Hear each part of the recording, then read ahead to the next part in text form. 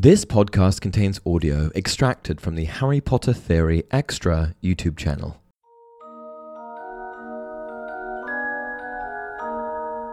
Hey everyone, welcome to another installment of Harry Potter Theory. This is the first video of the new channel, which will feature shorter format content, and today we're going to be discussing Hogwarts headmaster Albus Dumbledore. More specifically, we're going to be discussing Dumbledore's theft of fame from a wizard that most have never even heard of. Let's dive into it. Now, when most hear the name Albus Dumbledore, they think of the wise, powerful, and established wizard which served as head of Hogwarts School.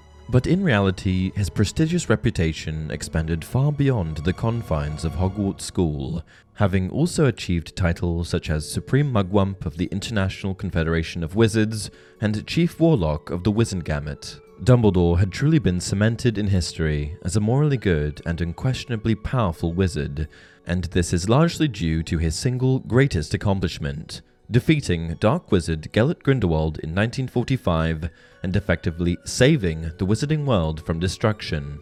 After 1945, there wasn't a wizarding household in the world that didn't know his name. However, what many don't realize is that even before his victory of Grindelwald, Dumbledore had acquired a considerable amount of fame in the wizarding world. Dumbledore lived a long time, 115 years to be exact, and during his formative years, he was able to achieve a lot, beginning to impress other witches and wizards as early as the year 1893. In a matter of months, Albus's own fame had begun to eclipse that of his father. By the end of his first year, he would never again be known as the son of a Muggle hater, but as nothing more or less than the most brilliant student ever seen at the school.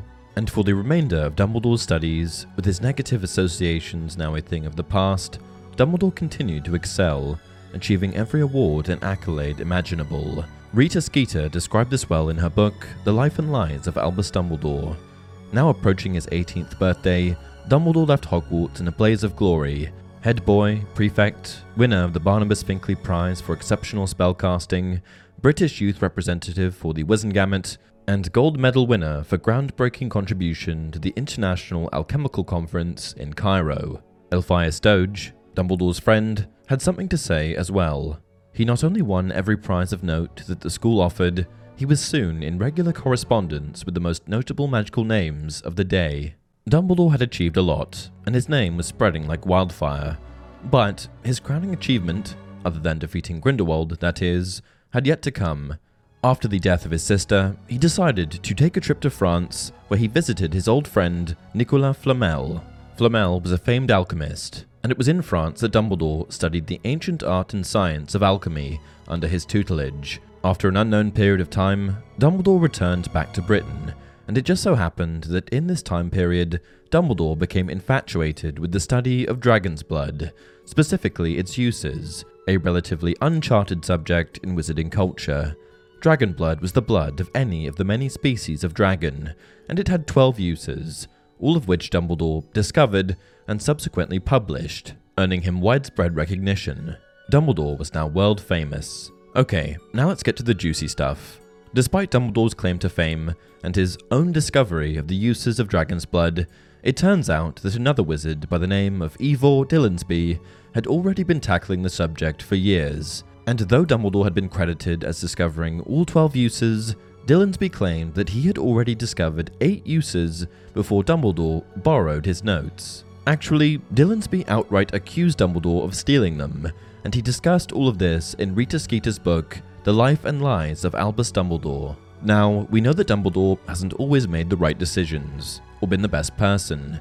I mean, for goodness sake, he almost plotted to take over the wizarding world. So, I think it's entirely plausible that Dumbledore did in fact steal Dillensby's notes. Dumbledore was brilliant, but he was also a bit of a ruthless cutthroat in his youth.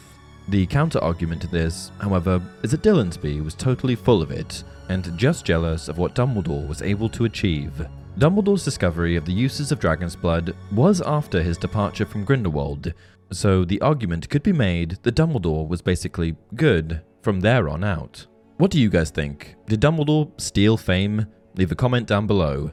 If you enjoy the content, please like the video and subscribe to the channel. Until next time, remember, it does not do to dwell on dreams and forget to live.